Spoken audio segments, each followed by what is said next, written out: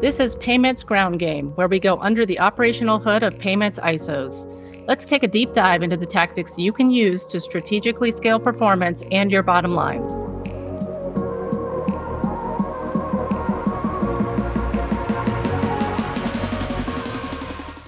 In this episode of Payments Ground Game, we explore the importance of identifying and mitigating risks during the process of underwriting, and also once a merchant has been boarded and starts processing.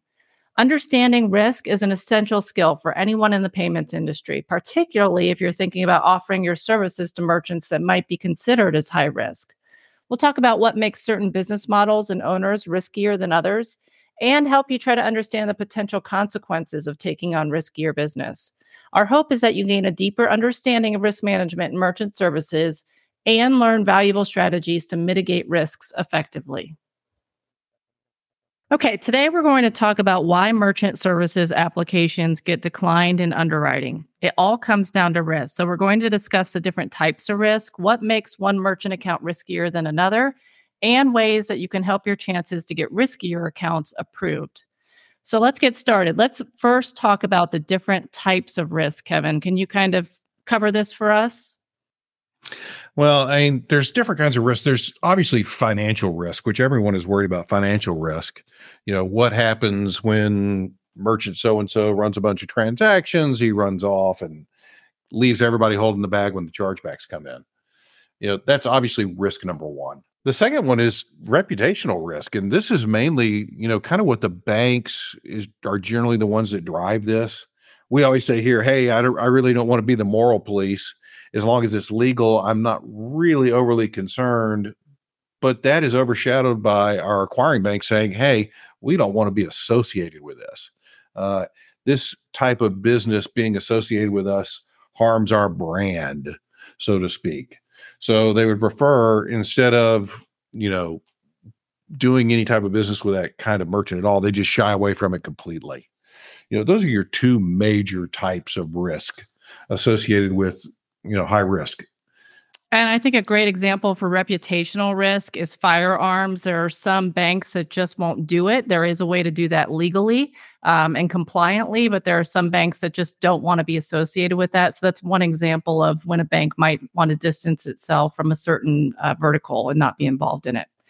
Absolutely. And that's one of the ones, firearms are a great example. We love doing business with the firearms dealers. That's fairly easy to validate. It's fairly easy to monitor. It's fairly easy to watch. It's fairly, in my opinion, low risk. But that is a great example, Elena, exactly what you're talking about. That's a reputational risk. The banks just don't want to be associated with anyone selling firearms. And one type of risk that you didn't really talk about, and I think is not often talked about also, is compliance. And we have to cover compliance, things like know your customer, anti-money laundering, and then there's the card brand rules too. Sometimes if somebody's doing something that they shouldn't be doing that's outside of the rules of the card brands, that puts us at risk because that ends up coming back to us. That we have to answer to that with the card brands that comes through the sponsor bank. And then we have to deal with all of that, all of the fallout from that. Yeah. And I think maybe sometimes I get too excited about a subject. I forget that not everyone is in tune to it as we are. So things like, as you were saying, compliance or card brand rules or illegal products, illegal substances, I automatically sometimes, and I shouldn't do this, I automatically assume everybody thinks that that's high risk, and that they understand exactly why it is. But that's not the case. And you brought up a good point. Compliance is a very big issue because what compliance does when you have a problem with a merchant from a compliance perspective, it starts asking others to look into your business as a whole. Not that we don't invite people to come in and look at our business, but you really don't want to put yourself in a position where someone is coming and knocking on your door and says, because you are doing business with this person, I want to go through every merchant that you're doing business with because I feel you may be hiding something from me. That's an unintentional ramification that is brought on by that compliance risk. Right. You're inviting scrutiny. And I think we never want to put ourselves in a position where we're inviting that, oversight beyond what the normal level of oversight is, because the normal level of oversight is quite enough. And we don't want to have anything beyond that. When you start engaging in activities that they think are super high risky, then it makes them want to take it up another level. And you just don't want to put yourself in that position. So we try to avoid that. Well, and you and I talk many times about you got to have a relationship. You got to have a relationship. You got to have a relationship. You got to have a relationship. That is not only a relationship that you have to have with your ISO. You have to have that relationship with your acquiring bank. If you have that relationship with your acquiring bank and there's mutual respect for each other, it opens up and broadens the capabilities that you have as an ISO. And when I say that, some people go, "Oh, so you can get away with things?" No, it's because they respect us and because they know how we do business, because we've built a relationship together over years, that they give us a little bit broader perspective than maybe they would give most everyone, because they understand what we're doing. And because, quite honestly, with us, we give them access into Pioneer and we give them, as much transparency as they want to see. Right. That goes back to that. We're talking all the time about relationships and building relationships based on mutual trust. And how do you build trust? You invite people in to see, all the things and let them have visibility into exactly what you're doing. So that's an important part of building that relationship, I think. Okay, let's move on to risk assessment and underwriting. Let's talk about some things that might be perceived as risky about certain business models. Things like future delivery. Explain to me why future delivery is a riskier business model than somebody who's delivering something immediately upon order. Well, there's two types of future delivery, and the one that everybody is most accustomed to, or uh, familiar with, is travel. Hey, you're paying for your airplane ticket today, but the delivery of that travel or that airplane ticket and getting on the plane and completing that flight maybe 6 months from now. So there's several things that could happen between now and then. So, for example, 3 months from the time, 3 months into the 6 month waiting period, we decide we're not going to go. So we go to cancel the flight. Well, the company's out of business. There's no refund to get for us. So that causes a chargeback. So there's a future delivery product that the merchant provided the product, but the delivery of the service wasn't for an extended period of time. But there's still risk associated with that because the person went out of business or is unable to provide me with a refund or whatever. But what happens is there is no completion of any transaction, even though the transaction is taking place, until the delivery of the product is satisfied. And the other side of future delivery is custom. Most people don't view furniture and things like that as tricky or risky, but where it gets tricky and or risky is especially in a custom environment or a future delivery furniture environment. I order a piece of furniture. I want it with a specific size couch with specific fabric, and they're going to go build this, then they're going to deliver this. And I put a down payment on it. It shows up. It's supposed to be red. It turns out it's purple. And I tell them, take it back. And they tell me that there's no returns on custom furniture. And I say, go shove that up your wahoo. And I turn around and call my bank and say, I'm not paying for that. Chargeback. Merchant's not going to probably win that chargeback because there's probably documentation that I have that says it was supposed to be purple and not red. So that's where you get into these extended delivery, future delivery, custom delivery, travel delivery type risk. Right. And sometimes on things that you don't view as high risk, but that component of it makes it higher risk. Okay, let's get into the next one, which is counterfeit or tainted goods. How can we possibly, monitor and mitigate risk on this item? Well, it's interesting that you say the counterfeit because everybody says, oh, I've got this great website. My merchant is selling Louis Vuitton purses. Listen, if they're selling Louis Vuitton purses and they're half the price of what they are in the store, those are not really Louis Vuitton purses. Let's just all be honest with each other. They're counterfeit. And you're inviting the feds, you're inviting the local, law enforcement, et cetera, into that environment because it's against the law to sell counterfeit products. If you sell a counterfeit product and the person receives the product, they realize it's a counterfeit, they want to charge it back. So those are things you just want to stay away from. You know, you can protect yourself by making sure that that individual has a license to sell that product. Generally, when we ask someone for that, if they don't really have it, they just kind of fade away, or they quite easily can put that together and provide it for us. And the tainted goods, I think, comes into play a lot with nutraceuticals. That's what we're always looking for. That gets very tricky as well. Can you kind of speak to that a little bit? Yeah, that one's tricky and hard to follow. We utilize G2 primarily for that because their persistent monitoring program to go out and monitor our websites, look for particular products, particular ingredients in particular products. And that's where it gets difficult. It's not just the product. It might be the product is okay per se, unless it has this particular ingredient in it that is constantly changing. And what'll happen is a merchant will put that up, they'll sell that product for 2 or 3 weeks and then take it off their site. It gets missed in the persistent monitoring cycle. And next thing you know, MasterCard's knocking on your door and they're saying, hey, you had a merchant that was selling a tainted nutraceutical. You go to look, you say, I don't know what you're talking about. We've been using G2. Here we go. And then MasterCard says, here's where we went on October 31st. We purchased this product off of their site. Here's where we made the purchase. And guess what?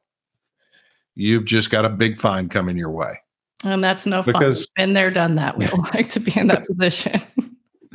no, and the merchant will argue with you, tell you that they never had that product on there. It's crazy.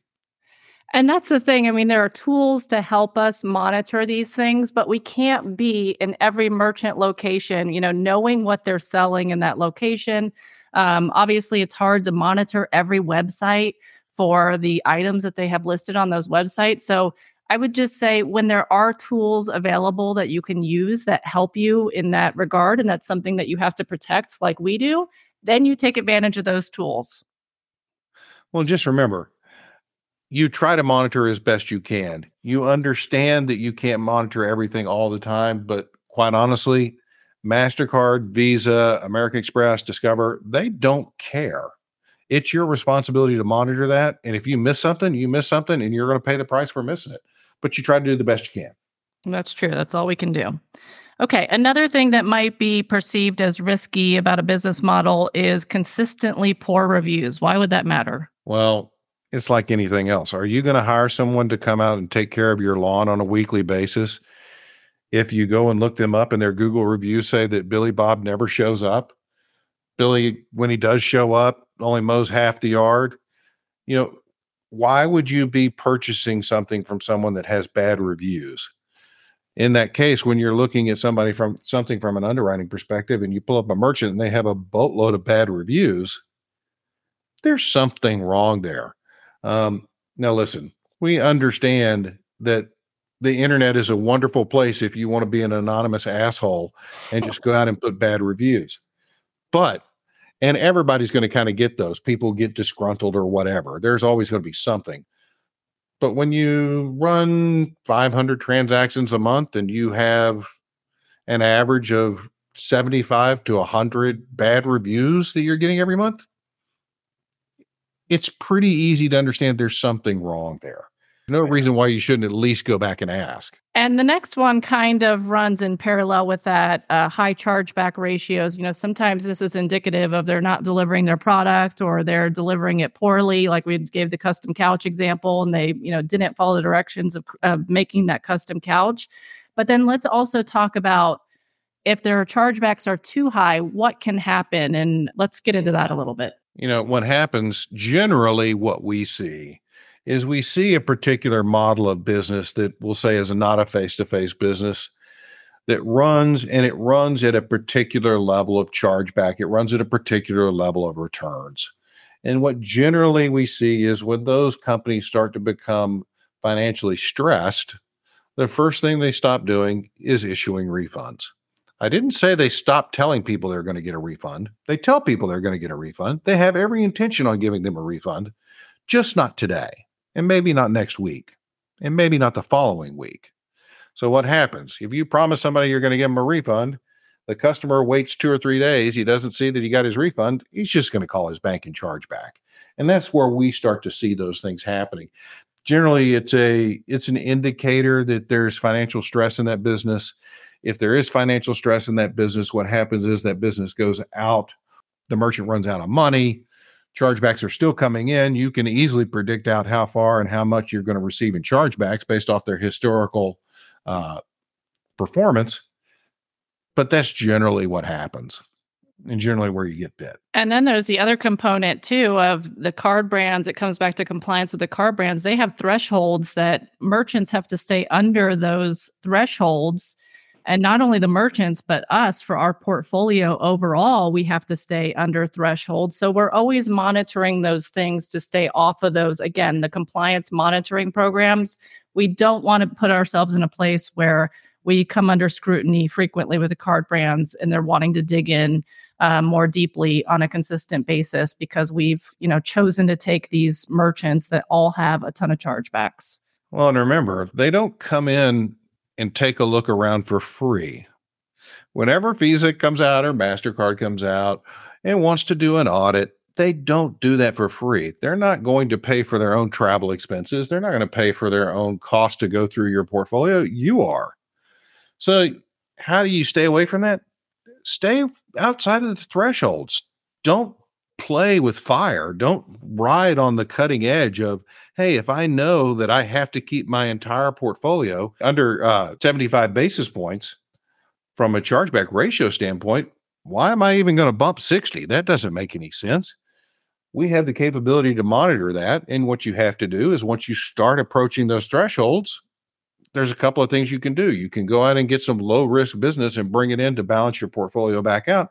Or you can go back to that portfolio and start sorting out who are the guys that are causing you the problem? Who are the guys that are throwing your portfolio out of whack? And tell them that they probably need to go find a new home. Yes, we do regular reviews just to weed out those kind of bad players because it's just not worth bumping up against those thresholds, like you said. Okay, we've talked about a bunch of different things that we're looking for as being perceived as risky in certain business models. Let's flip it and talk about how we can potentially mitigate those kinds of risks.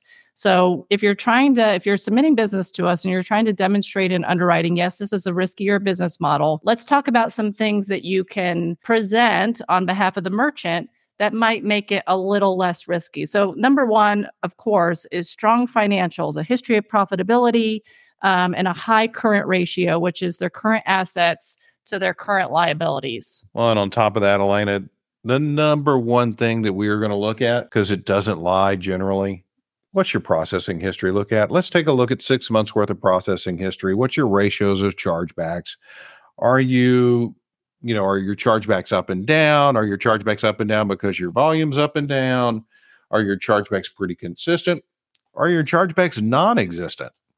Now, there are some unbelievable businesses out there that we've run into before that are what most people would consider high risk. But with the way they run their business, the way they handle their customer service, they have literally zero or minuscule number of chargebacks. And that's what we're all concerned about. They can have great financials. That offsets one thing, but what most folks are not going to have these phenomenal financials. Most of them are going to be like everybody, every Tom, Dick, and Harry out there. They're going to be they're running a business. The business is doing well, but it's not blowing the doors off anything. They have a good 1-to-1 current ratio, but then you look at their chargebacks and they have little to no chargebacks. Crud, bring them on. Let's go. They've shown a history of doing things right. And this brings up a good point in that I think that there's no winning formula. You can't say, okay, I'm going to bring in this business type and this is exactly what we need to see. Every business is going to be a little bit different. And so like you said, maybe the financials are weak, but strong processing history, okay, this is fine.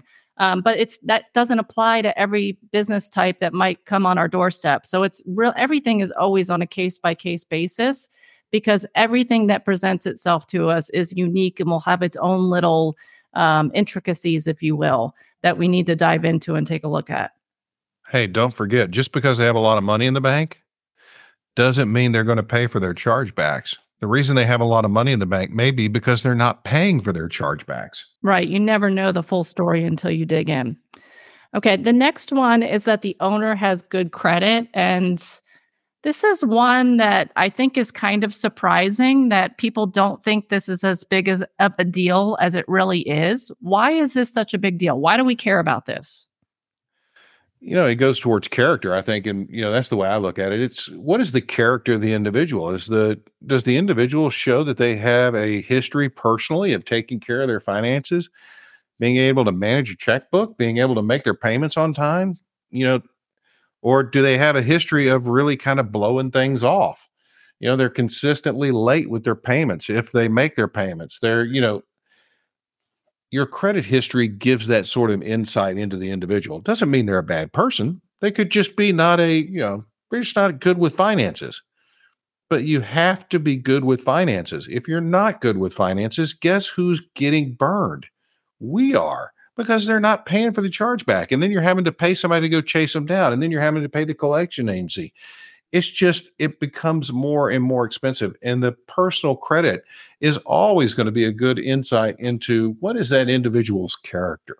True. Okay. So the next one is the business has a history of delivering its products and services. And this can be um, proven in evidence of customer reviews, low chargebacks, etc. Yeah, I think that speaks for itself. That's generally you either have bad reviews and you have a boatload of them, or you have bad reviews and you just have a couple. Um, to the same end, you can have a lot of reviews that are very positive. That says a lot. I mean, if you are doing 500 transactions a month and you have 200 reviews a month that say that you have provided a service above and beyond what was ever expected, that goes a long way into putting faith in putting faith in our decision to do business with that individual. Okay, and the last one is that the business is willing to set aside a merchant reserve. So this is really something that we might ask for in the most risky kind of merchants, maybe future delivery, for example. Walk us through a little bit, just an overview of how that works and why we might ask for that and what we're trying to protect ourselves against. Well, first off, I think you have to talk about there are two basic types of reserves. There's my favorite, which we do not do in any way, shape, or form, and we do not want to have any part of, and that's called a rolling reserve. A rolling reserve says I'm going to take a portion of a transaction, I'm going to put it into a reserve for a period of time. After that period of time, it will automatically release. So let's say 6 months. So I put $1 in on day one. On day six, on 6 months from now, I let that dollar out. A lot of issues with rolling reserves, a lot of ways for merchants to manipulate rolling reserves, a lot of ways for you to get really hurt using rolling reserves. We stay away from them. Reserves, when people say, hey, what is your reserve policy? Our reserve policy is we're not comfortable with this merchant. We're not comfortable with something about them, whether it's how they do business, what their credit looks like, previous processing history. Something is making us uncomfortable. In order to protect our interest in the deal, we're going to take a small portion of every batch and we're going to set it aside in a reserve account. But Kevin, how long are you guys going to hold that reserve? Until we're comfortable. But Kevin, how much reserve does it reach a cap? Not in our shop. In our shop, it's going to continue to accumulate until we feel comfortable. Then once we feel comfortable and we get to know the merchant a little better, then we'll put some parameters around that. Reserves are there for bad days. Reserves are there for the merchant goes out of business. At least there's something there to cover the financial liability left from the business and its chargeback risk or fine risk. And that's what they're really there for. They're not there to cover processing fees. They're not there to make sure that you get your profit off of that merchant. They're there to make sure that you do not take an ass whipping from that merchant financially. And that has saved us many a time. Ooh, many a time is probably the understatement of the week. So speaking of that, let's talk about, now that we've talked about all the ways that you can, help present a stronger case for a riskier merchant in underwriting. Let's talk about, okay, we've boarded this riskier merchant. Let's talk about what happens when things go bad. What we're hoping doesn't happen actually happens. Talk to me about how that unfolds. What are the warning signs that this is happening? How do we catch this? Kind of just walk us through that scenario to help us understand the way this plays out and how we try to protect ourselves as it does play out. Unfortunately, most of the warning signs, as you know, come in quite honestly in a kind of a delayed reaction. Whether it be bad reviews, whether it be in a persistent monitoring situation, you find that they've put up some products that they shouldn't be selling on their website, but they have been, and you generally probably don't catch them the day they put them up. Reviews don't come in the day the merchant has a bad confrontation or a bad interaction with a customer. Those are always generally come in a couple of weeks behind. Chargebacks generally come in 3 to 4 weeks behind when you start seeing a change in chargeback ratios. But when you start seeing these things, as we talked about earlier, you see merchants start doing less returns and the chargebacks start going up. We generally look at it about every 2 weeks or so, but you're trying to monitor that. You're trying to stay on top of it. There is going to always be some fluctuation in these ratios, but when they start getting deliberately out of whack, and what's deliberately out of whack? You generally run for 6 months a rough 1.5% chargeback ratio, and all of a sudden you start running double that. It's time to start looking into it and see what's going on. Start trying to figure it out. The most telltale sign is you call the merchant, you reach out to the merchant, and there's no response. Nothing makes us pull the handbrake faster than no response. No response tends to lead us to believe you have run off. Yeah, You they're have hiding from left. something. And that goes not They're just for hiding. the merchant, but we also want to, whoever sent this merchant to us, we want to have the lines of communication open. This is when things get hard like this. This is when you really build that relationship. So they're either going to be there and be helpful or they're not. And this is one of the most telling situations. Are we working with somebody that we want to work with for the long term or not? Absolutely. And quite honestly, it's not always just the merchants. Sometimes you have relationships where, wow, there's just an unbelievable ratio of bad accounts coming from a certain place. What does that cause you to do? Yeah, you may not get rid of that relationship, but guess what? Underwriting starts getting tighter for that group. Uh, Risk tolerance starts getting less for that group. So, as you said, Elena, that's where relationship comes in. And hey, we've had a conversation recently with one of our clients where we just finally had to, they kept saying, we want to take liability, or we want to help you give us a little leeway on this one. And we finally had to say, hey, but wait a minute. You don't have the financial wherewithal or established relationship with us to make these exceptions at this point. We've only been together for a short period of time. And quite honestly, most of the stuff you've turned in has either a bad connotation to it, a high chargeback ratio to it, or has some sort of problem with it. So we need to kind of get that straightened out. We kind of need to get your portfolio rounded back out so that we can start working better together.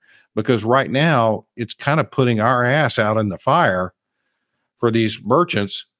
You're saying you want to assist us because you'll take some liability or you'll put up some sort of small reserve associated with that. And we're saying, but I don't think you understand that is not enough to cover it.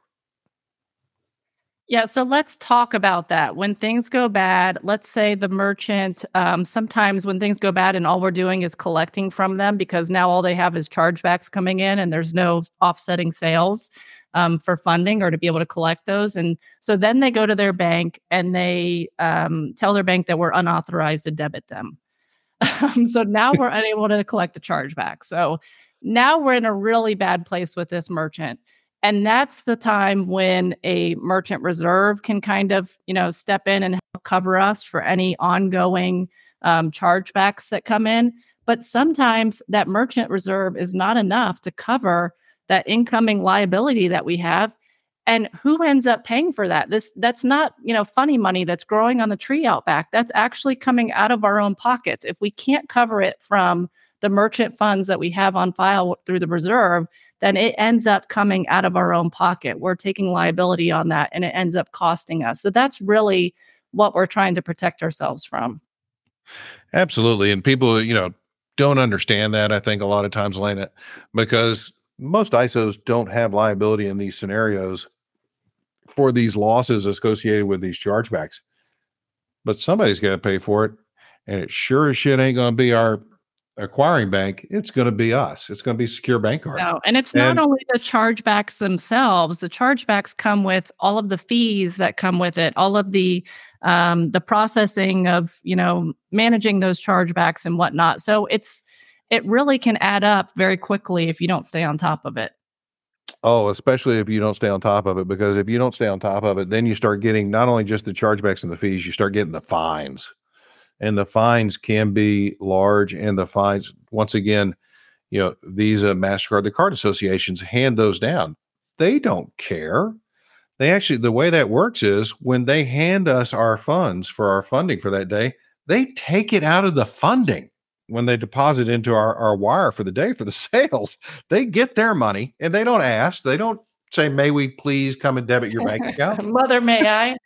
Mother, may I take this $5,000 fine from you? No, they just take it. Right. And Lord help you if you ever want to try and go back and fight one of those things. It's ridiculous. Not to mention legal fees. If you have to get into a legal battle, not to mention collections fees. So now I've lost $100,000 on a merchant. So now I have to go hire a collections company to go out and hunt this guy down. They generally don't charge me unless they collect anything. But then when they collect something, they want 30% of everything they collect. I understand why. They did all the work. But as you see, this starts piling up and piling up and piling up. And it's not just $100 chargeback that didn't get paid. Right. And there's a lot of margin that can be made in these riskier. Well, some of them, it depends on, again, the kind of risk. There's more margin in certain types of riskier business, but you can offset it very quickly with these kind of expenses if you don't know what you're doing and trying to manage this risk. It reminds me of the time you and I were thinking about, do we want to get into a certain type of transactional business? And we started looking at it, and the margins were so thin in that transactional business, which will remain nameless. But we started looking at it. We said, wow, I think we could do some business here. But man, if we take a $1,500 loss, the ROI is 7 years to recuperate it. It makes no sense. Okay, so let's close us out. What kind of advice can you give for those who are wanting to board this kind of riskier business? Just give us some high level advice on the things that they need to be considering if they want to get into this, particular line. The number one thing I see in this environment is when people are moving from a traditional space, that in other words, they're doing mostly retail, mostly low risk. They're used to pricing everything at interchange in 10 basis points or 10 cents or some low margin environment. And then they come in and they say, hey, I found this supplement guy online that's got a 2% chargeback ratio. He needs a new provider, which, by the way, he needs that because he just got shut off from where he was at because he had a 2% chargeback ratio. And they say, hey, I got the deal. Can you believe it? I got the deal at interchange in 15 basis points. And you say, no. The number one thing I see is appropriate risk pricing. It's especially coming from the retail environment. Some guys are almost afraid to say the price is not going to be interchange in 15 basis points. It's going to be interchange in 1% or whatever it's going to be. But you need to build margin into that, because if you're not building margin into that, then there's no need to take on the risk, because as we said just a moment ago, if you're not building margin in there, you can't afford the loss. So and you need to plan for the loss in this kind of. You have to plan for the loss. Yeah, you have to plan for the loss. So that's the number one thing I see. The other thing, man, there's a lot of people out there that really know the risk space really, really well. I know in our shop, hey, somebody runs into a deal. I get calls all the time. Hey, Kevin, what do you think about this? I was kind of thinking about pricing it this way. What are your concerns with this deal? How can we look at this so that it gets through underwriting? How can you and I make sure that we're putting the right package together? we do a lot of that communication with our ISOs here, and it really makes things a lot smoother. It also lets the ISO know right away that if they bring something in, I have no problem saying, hey, this is not a good fit for us. We want nothing to do with it. Or, Right. A lot hey, easier to figure that out on the front end than, putting it a all lot together and easier. submitting it to underwriting, and then there's a surprise after they've gathered all this and they have an answer that they don't love. Exactly. Ask. I think that's the best thing to do is just to ask. There's a lot of people out there that know this space very, very well. It is not the retail space. Don't be afraid to ask for reserves. Most of these merchants are used to that. Reserves are very common. As a matter of fact, they're almost expected.